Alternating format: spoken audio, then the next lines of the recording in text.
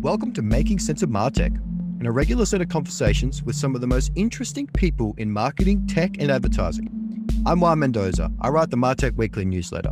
It's a weekly email that covers important shifts in marketing technology. People who work in the world's largest media, tech, and marketing companies read it. You can read, listen, and sign up at themartechweekly.com. Okay, today I'm joined by Brittany Jesuit. She's the former editor-in-chief at Better Marketing, an international community publication.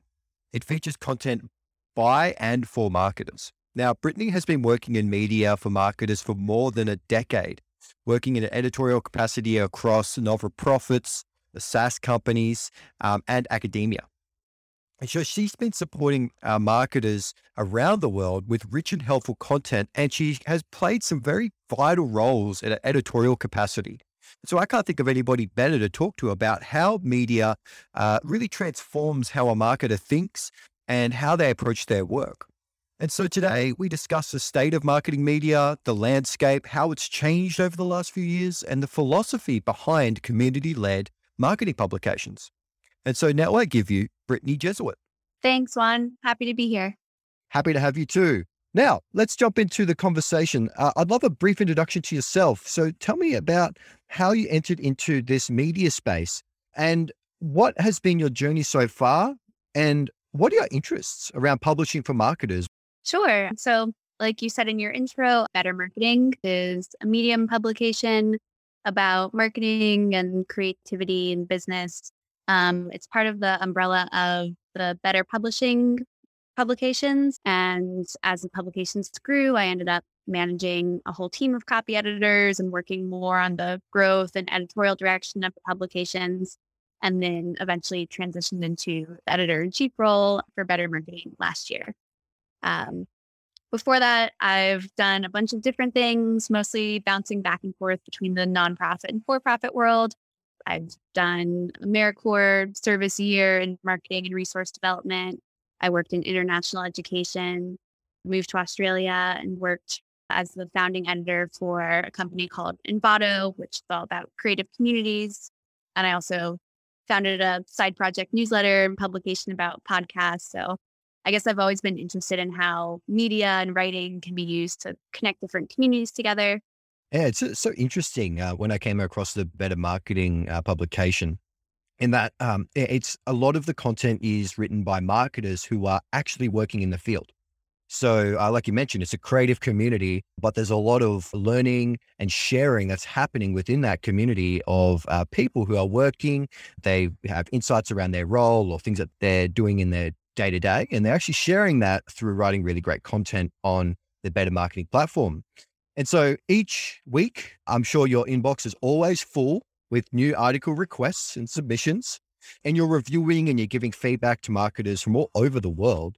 But I would love your view on what are some of the trends, or what are marketers writing about today? What are people focusing on when it comes to adding publications to companies like Better Marketing?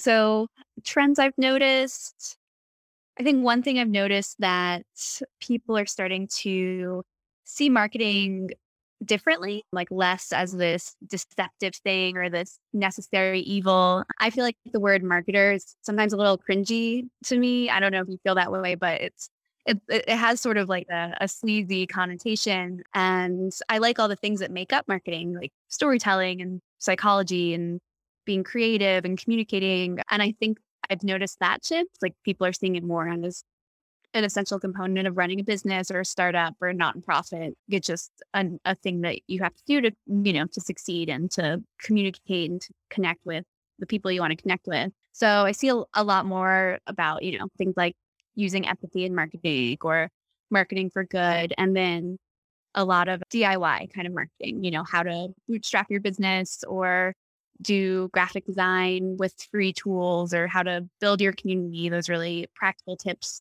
that are great for someone who, say, is starting their own business or going out to freelance on their own and is trying to figure out the marketing, but doesn't have like a whole marketing team behind them. There's also a lot about the other kind of bucket of trends is a lot of writing about what the new thing is, which doesn't have to do too much with marketing sometimes at all. It'll just be, a new tech platform or new communication tool. And good marketers are trying to figure out, like, is this relevant? Should we use this? Like last month, it was all NFTs and Clubhouse, and those trends can stay around or they can fade away, and they're interesting to follow. And even if you don't use them, I think it's interesting to look at how people are using those technologies to connect and to use it in their business. Yeah, it's so interesting to me.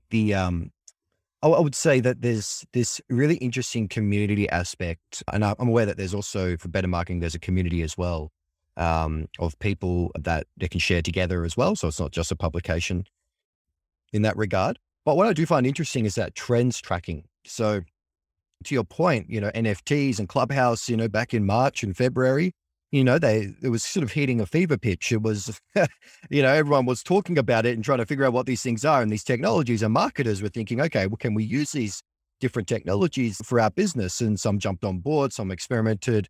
But as we could probably see now, particularly with Clubhouse, it's dropped off quite a bit, particularly in the Western world. And I think about that, and there's this interesting dynamic in which publications kind of play a role in enforcing or promoting those new trends as they come out. And so Clubhouse wouldn't be anywhere near it as big as it was if publications didn't start writing about it. And same with NFTs. And so the marketers that are in day to day, they're finding these trends, and of course they're sharing and they're writing about them as well.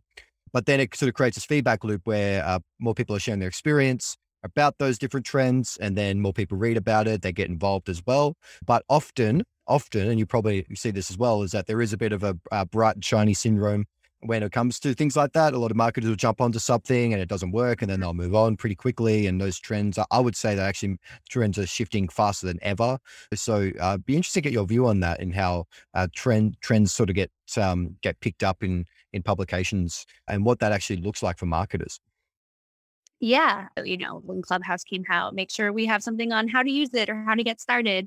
But, the reality is that the average everyday marketer isn't going to have space or time or resources to experiment with every new trend, or it might not be the right fit for them. So we try to take a more nuanced view, especially in that decision-making process, and, try to publish articles about whether this is right for you, or someone who's experimented with it before, kind of writing up a case study on their early findings, for example, to kind of pave the way and give advice and share within the community. So I think we try to balance our publication as being something, I think part of being in any job in any industry is knowing what's new and what's going on, like keeping your finger on the pulse to a certain extent, but you can never keep up with everything. So we try to do both. We try to kind of have the headlines and the general things you need to know, and jumping off points if you want to experiment with it, and resources to do that, but also helping inform people so that they're not just,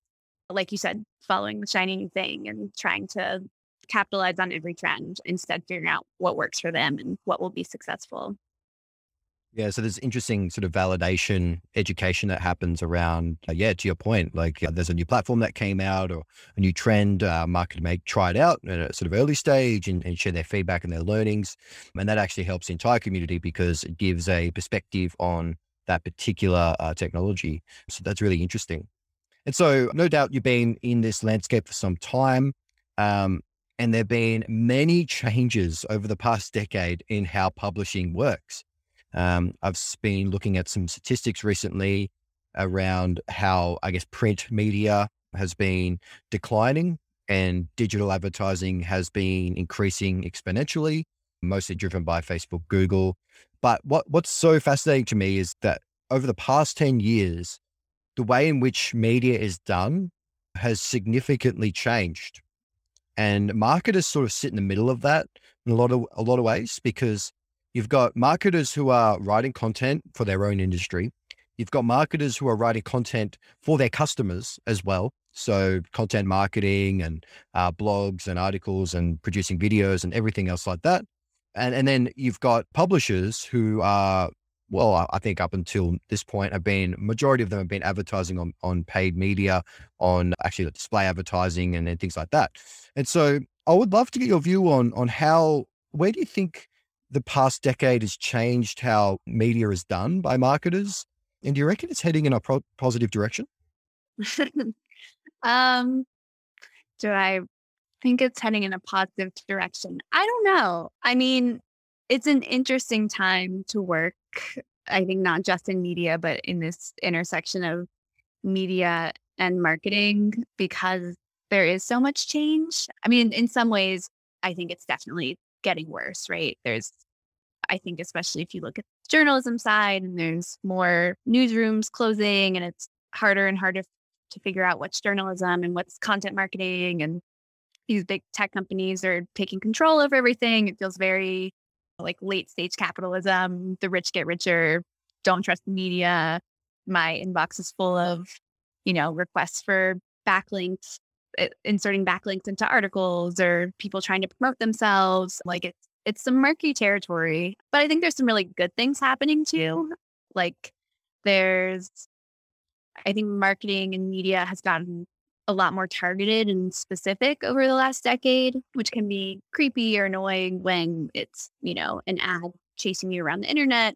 But it's also really neat that there's pretty much a community or a blog or a newsletter about any topic that you're interested in. I subscribe to a lot of super specific newsletters, and it's just so interesting to me that they exist, like that I can subscribe to a newsletter about salad or writing alt text or, like really specific things, and that there's an audience there and that all of those people can find that audience and connect. So I think, it moves really fast too. There's so much noise, there's so many trends that are relevant and then not, and it's kind of exhausting. And I think sometimes people are tired of being, bombarded with all these marketing messages. But on the other hand, when you get something that is really personalized or good or resonates with you, then it can be refreshing or surprising. So I think maybe it's heading in a neutral direction. Like there's some good and some bad, but I try to stay optimistic. Yeah. Yeah. You have to send me the link for for that salad newsletter. So it sounds very interesting. But It's called the Department of Salad. It's so good. really? Yeah, it's by a journalist who I think she was a food writer at a magazine somewhere, and went the independent Substack route as journalists do these days, I suppose. Yeah, it's great. There's this real, we'll get to this in a little bit, but there's this real unbundling of media at the moment. So, like traditional media companies, their newsrooms are emptying out. There are journalists and editors starting things like Substack or their own individual publication, trying to go direct to their audience as well. And I would say it is a very chaotic, very complicated environment to work in. You really need to know the rules of the game to be able to operate in media, or particularly around marketing, because to your point, there are so many publications now. There's like literally thousands of different Substacks out there. There's new blogs being started all the while, and there's even more blogs being started every day. So there's more people online because of the low barrier to friction. Anyone can write anything and publish something pretty easily these days. But also there are a lot of things that aren't so great about it, like, requests for backlinks or constant PR pitches for the latest product. And there's all this stuff that people are trying to do to promote themselves by going down the media route, which is super interesting to me. But one topic that I do find quite novel, particularly over the past 5 years, is, I suppose, the role of technology companies that, service marketing, and how they've started going down the route of education and building their own publications as well. And so I think like the obvious examples are things like Google's Digital Garage or their analytics and their advertising courses. Facebook has what's called Blueprint, which is its own course to train marketers up in advertising in that space. Salesforce Trailblazer is a massive one around CRM and more sort of general marketing as well, using that platform. And so because marketers are more reliant these days on those technology tools, those companies, the technology companies, are playing a pretty significant role on how the next generation of marketers are being trained up and educated. But it's not only that, it's also the publications that are producing content every single day, and marketers are consuming that content and they're learning as they go as well. And, there is a bit of a joke and there's a bit of an argument around this topic that, do you need to go to university to become a marketer? Or can you just watch a bunch of YouTube videos and take a few short courses instead? And so it's not just the media landscape that's complicated. It's the way in which marketers are trained and how they learn about their industry and their practice. And so how do you think that's changed over time? And where do you think marketers are going to now to be upskilled and to learn more about their industry? What are some of those things that you've noticed with your work as an editor? Yeah, that's such a good question. And I think it's super interesting. It's something I think about all the time. I think I mentioned I used to work in higher ed at a private liberal arts institution, and I'm currently finishing up my master's degree. So I do still tend to think there's some value in a more traditional college education, but I also recognize that that's a huge privilege that I was very lucky to have. And that, you know, one of my majors in undergrad was marketing. And for sure, a lot of what I learned felt immediately outdated when I graduated. I think publishing and the tech companies and, these more direct ways of learning is just going to grow and be more innovative. I think there's a lot of opportunity in these shorter postgraduate certificates or programs or YouTube channels, especially things that are really specific skills to learn, like graphic design or writing. I like that people are learning more and putting more value in real experience and not on whether you paid to sit in a classroom for 4 years and memorize some ideas. I think I'm glad to see like the more traditional framework of education being challenged. I think the traditional ideas of marketing feel like they're often weaponized to make the industry less accessible. I don't think that's specific to the marketing industry. Like that you see it in, for example, in the nonprofit field. So I'm working on my master's in nonprofit studies, and there's people that put a lot of emphasis on things like logic models and grant writing because that's the way that things are done when it's taught in grad school. But these specific frameworks are kind of elitist and gatekeepery. And, I've never been in a marketing meeting where people are like, let's think about the 4 Ps or Yeah. let's use this. I think it's in a lot of ways, it's just a way to keep people out and kind of, I appreciate that it seems like people are realizing that there's other ways to learn and that you can learn so much, especially from good marketing. And I think there's so much value in just watching what other people are doing and what people are doing now and finding what you like, and that's more relevant. You're better off understanding, say, how the TikTok algorithm works than to do, another case study on Apple in your master's program or something like that. So I think it's really interesting to be at that cross section of education and publishing and media and entertainment and kind of trying to wrap it all into one thing. Yeah, it's such an interesting balance. And I totally get what you're saying about things like the 4 Ps and this idea of gatekeeping knowledge, and there's a interesting argument because, yeah, why would you spend hundreds of thousands of dollars at a university to get your bachelor's degree in marketing when, at least 3, 4 years later that a lot of what you learn around the particular trends at Twitter at that time will be different. And marketers, it's not, I'd say that the most critical skill for a marketer to learn is actually how to learn in the first place, or how to quickly learn and understand new technologies and new methodologies as they come up. I think that's a critical skill. Like even in my own personal career, I came from a humanities background. So I didn't actually come from a marketing or technology education. But what I learned how to do is actually how to understand technology really quickly and how to understand these trends and be able to communicate and being able to ask the right questions. And those are the things that are a bit more timeless, I think, at university, particularly for younger people, that they need to learn, like how to ask the right questions, how to interrogate or research something. Those are their sort of core skills. And there is a good argument to say, well, look, you learn a lot of that in the first maybe year or two. You perhaps don't even need to go the full 4 years of a typical college degree. But yeah, there's this idea of gatekeeping, and a lot of that content is freely available. Better marketing, the content is freely available. Anyone can read it and pick it up. And it just takes a discipline to learn those things. And so when it comes to, I guess, this other side of things, which is the sort of the tech company's role in this, it's fascinating to me in that there is a sort of gatekeeping aspect to that as well. So some brands I work with, and I typically work with more sort of enterprise, larger brands, they would have a software vendor in their business, and they would have 150 people trained up on that particular software.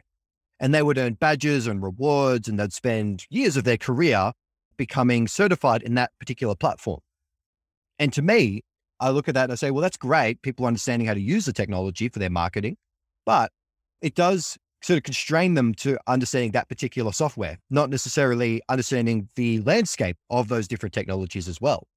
And so I find that, yeah, there's interesting, like there's still a lot of gatekeeping happening. It really, in marketing, it depends on who you're learning from. Are you learning from Mark Ritson? Are you learning from Byron Sharp? Are you learning from, even Rand Fishkin or something else, so it depends on who you're learning from and the kind of technology that you want to pursue as well. And that's becoming more fractured. And so I want to switch gears a little bit and I want to talk about content marketing.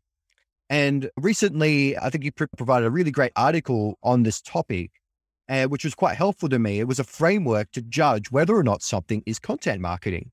And these days, almost every second sort of post in my social media feeds is an invite to a webinar or it's an article talking about a particular feature of a product. And I feel like there's this real disconnect between, how people understand genuine articles and editorial work and then content marketing. It's very confused between what those two things are. And I thought that your framework was actually quite helpful in distinguishing those two things. And so I'd love to hear, how do you see the role of content marketing in the overall experience? And what was this approach from Better Marketing around distinguishing what that particular thing is? Yeah, gosh. If I feel like this is something that they could teach a whole class on in marketing programs, just how to spot content marketing and what to look out for. Yep. I just hate it. And my content marketing radar is super sensitive because I worked, the publication I ran in Australia was a content marketing blog, but it was obvious because it was the company website and it was transparent, and Better Marketing isn't content marketing. And have really strict guidelines about being transparent and not having hidden agendas on the articles. We get, stuff all the time with people trying to promote their own company or their work or something that feels like it's written for the purpose of directing the reader elsewhere or making a sales pitch to the reader rather than providing value or teaching something or highlighting their experience. And I think it does our readers and the whole industry a disservice when there's so much content marketing out there. And if we accept it into our publication or if we have blurry lines around what we accept, we lose our readers' trust. And that's not something we want. But we do really value real experience. So for us, it's all about the purpose of the article and the tone, So if you're, I don't know, the VP of marketing at Airbnb and you pitch an article, that's great because we want that expertise and that knowledge. But there's a huge difference between an article about lessons from a big marketing campaign from Airbnb, which I know because I led this campaign and I'm the marketing director, versus something that kind of ends with lessons from this Airbnb campaign. Please book Airbnb. Airbnb is great. Check out our website. Like the real purpose for the article has to be to educate the reader or share something. Like it's got to be focused on the writing. Yeah, it's so interesting, hey, because typically with people that are perhaps just starting out, they'll read, I remember I was reading a lot of content marketing when I was starting out and not realizing what it was. That actually the incentive behind that content is not it's not the actual content itself, it's actually trying to sell something. And that's something I think about a lot in our media environment. Most of the time, I would say 90% of the time, the incentives behind the actual content that's produced are misaligned with the audience that content is serving. And so what I find quite interesting about Better Marketing is that your audience is your customer. The end person that you're trying to please is the person who's reading it on the other end of the screen. Whereas, if you look at a lot of webinars and a lot of sort of content marketing that's out there, the purpose of it is to generate leads, really, at the end of the day. Mm-hmm. It's to generate interest, attract awareness, around that product or that service, which is fine. And companies can do that. And that's totally great. But the incentive there is not the content itself, because there's KPIs attached to that content. A lot of the time, if you're working in that type of role, They're asking, okay, how many signups for that ebook or for that white paper? How many, email signups did we get, and how many did we convert into a sales conversation? And then, onwards they go until someone buys something.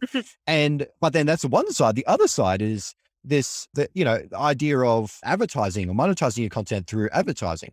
And I'm finding a lot of newsletters, because I write a newsletter, of course, a lot of newsletters are going down that route of advertising or putting sort of paid placements within their articles and editorial work. And again, same sort of deal. The customer is not the audience. The customer is actually the advertiser. And so it actually changes how you go about your content.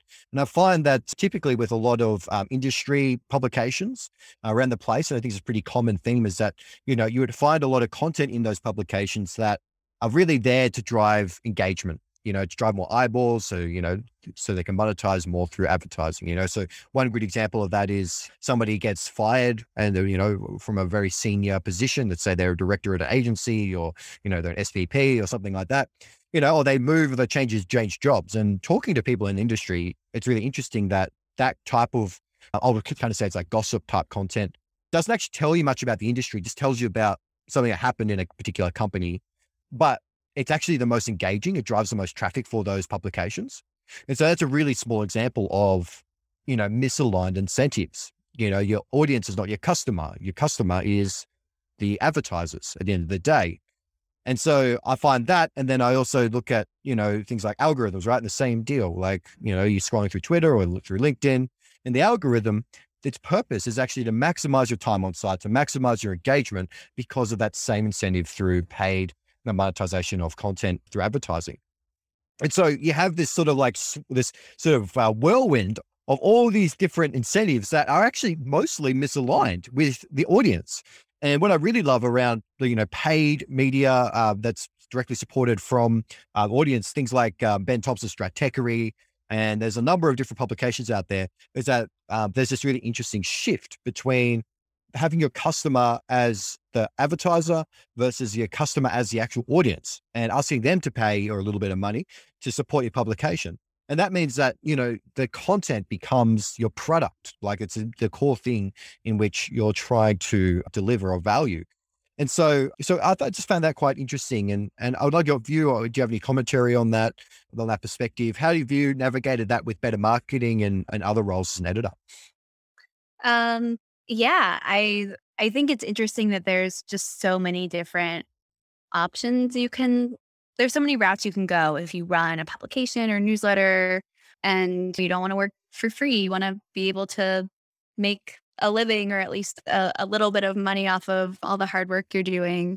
I think there are definitely a lot of publications that are doing that really well. I mean, we're lucky because we have tied to Medium, and the Medium Partner Program, works with the membership model, and that's a unique way of doing it. I'm thinking of the publication that I used to co-edit about podcasts, which is still running, but I'm not involved with it anymore. But it's called the Bello Collective. It's great.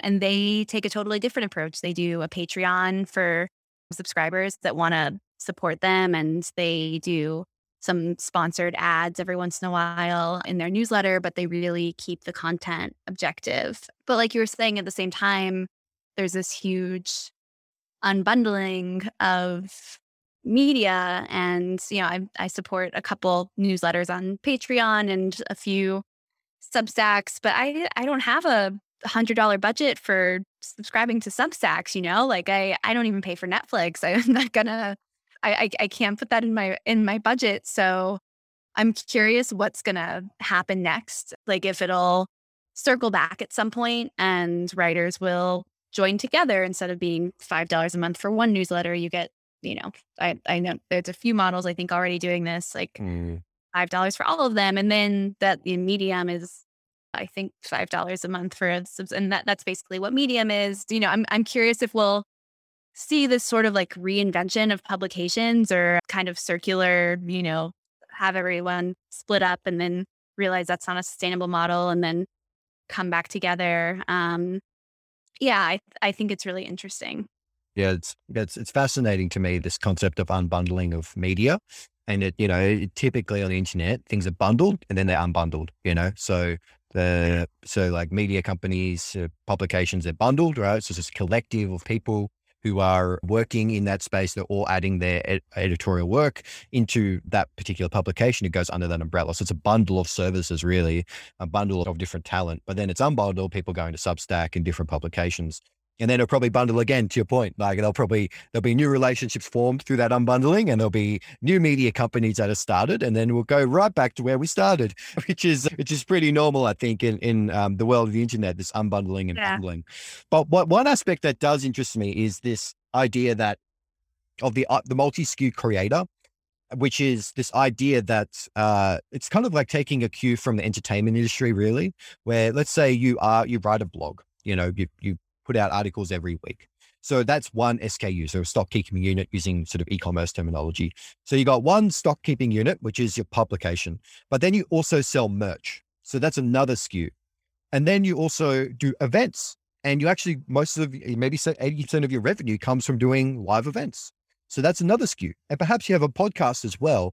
And that podcast is, some of it's gated. So you also provide that as a service. And then you have a community as well alongside that.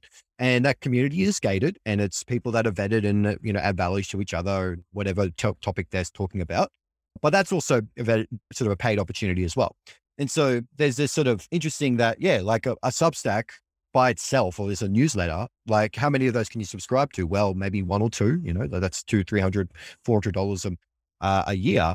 That's a lot of money, right? Personally. And unless your company's paying for it, that's quite a bit. And so the newsletter is just, or the blog is just one SKU in a whole bunch of other monetization opportunities. And I'm seeing that, what was it, Jay-Z? I'm not a businessman, I'm a businessman, like that idea of an individual being able to scale and create these massive audiences and then be able to monetize them through a whole bunch of different ways is actually really interesting to me, because the technology is here now where you can do that without having a team of developers, for example, or a team of designers even, all the tools and the technology is so accessible that it enables somebody, like a lot of people I follow, individual person, they have a couple of contractors and involved, and they're making more than $1 million a year just through their newsletter and a few other offerings as well. And Jack Butcher is actually a really good example of that. He made $1 million by himself by selling courses and doing really good video content as well. And so the multi-SKU creator, I think that's quite an interesting trend as well, sort of emerging into how people are doing content online. And so I guess I want to talk a little bit about journalism and marketing. Now, these sort of hats can be interchanged. I can see a lot of journalists becoming marketers for a whole bunch of reasons.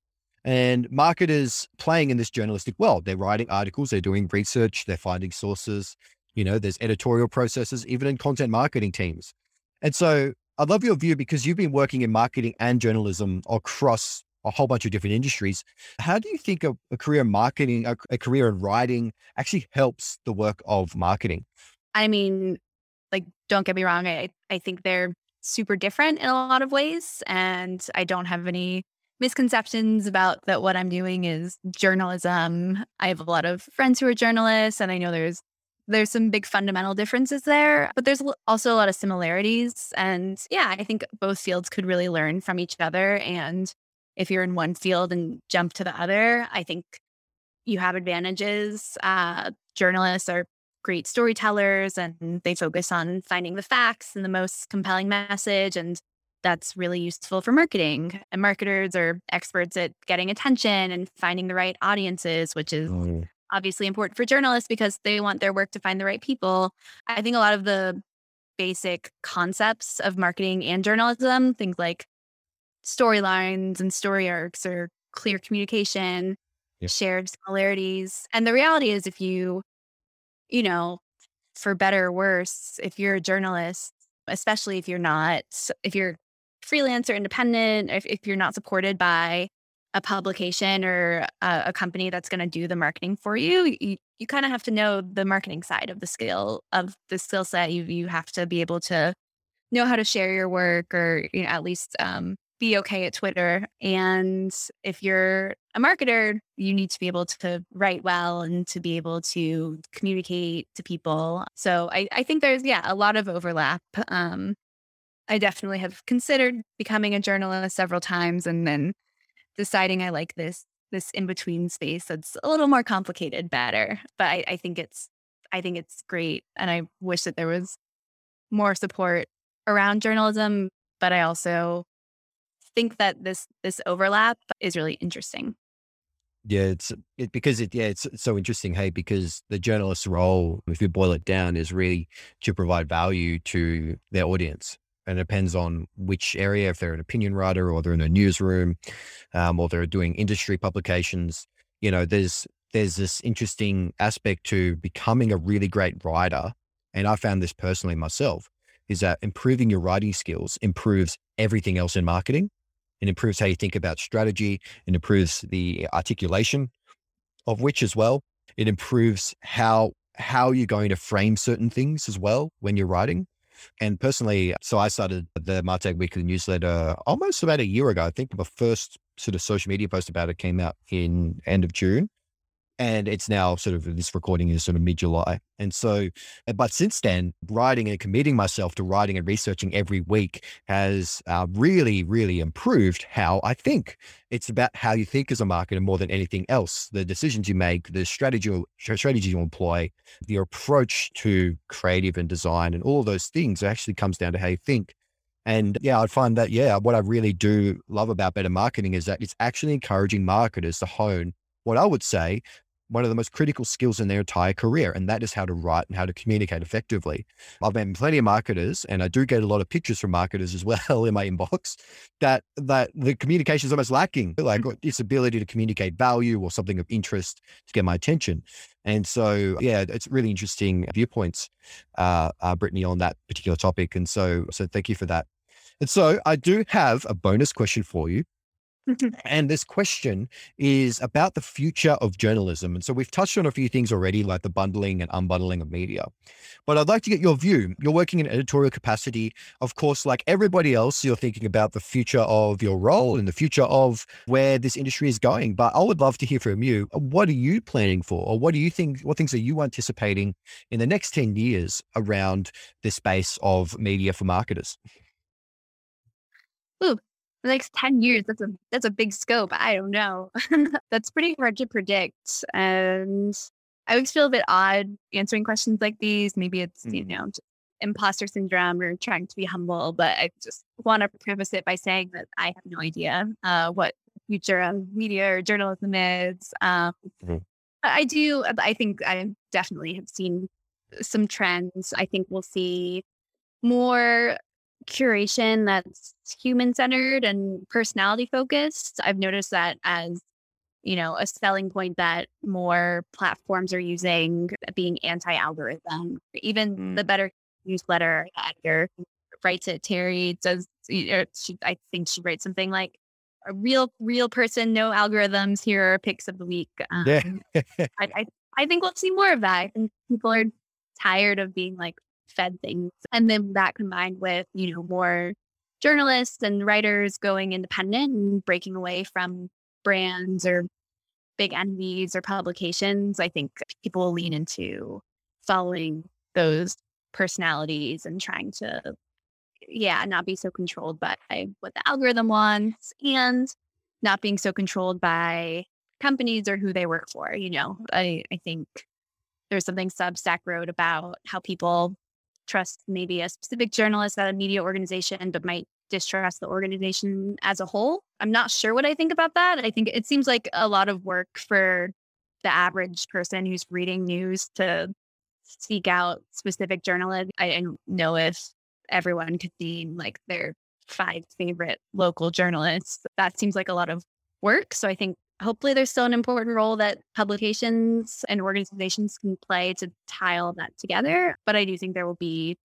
more focus on personalities and also just more diversity, which is nice. Like that's something that I work really hard on in our publication, is that all of our top writers, were white guys when I started in the role. And I've tried to be really intentional about, like marketing, like most industries, is really white male dominated. And I think that, for a number of reasons, but also just there's a breaking point where people are just tired of it. Like I don't publish anything that's if it's a list of 20 marketers you should follow, or 10 books you should read, and it's by if there's no women on that list or no people of color, like I'm not going to publish it. I think people are pushing for different voices and to not hear from the same people over and over again. And I think hopefully that will inform the future of journalism to kind of elevate different voices in different communities that have traditionally not dominated the narrative.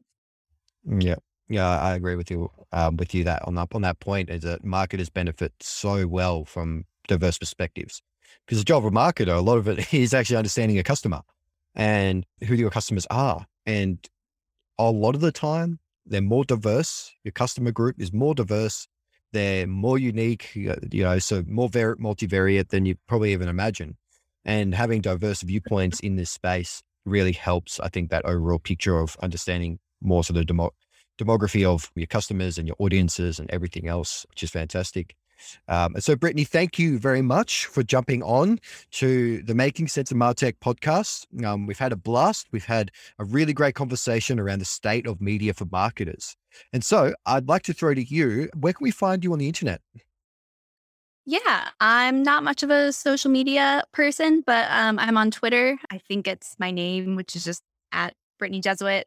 Awesome. Well, thanks again for joining me. All right. Thank you so much. I had a lot of fun.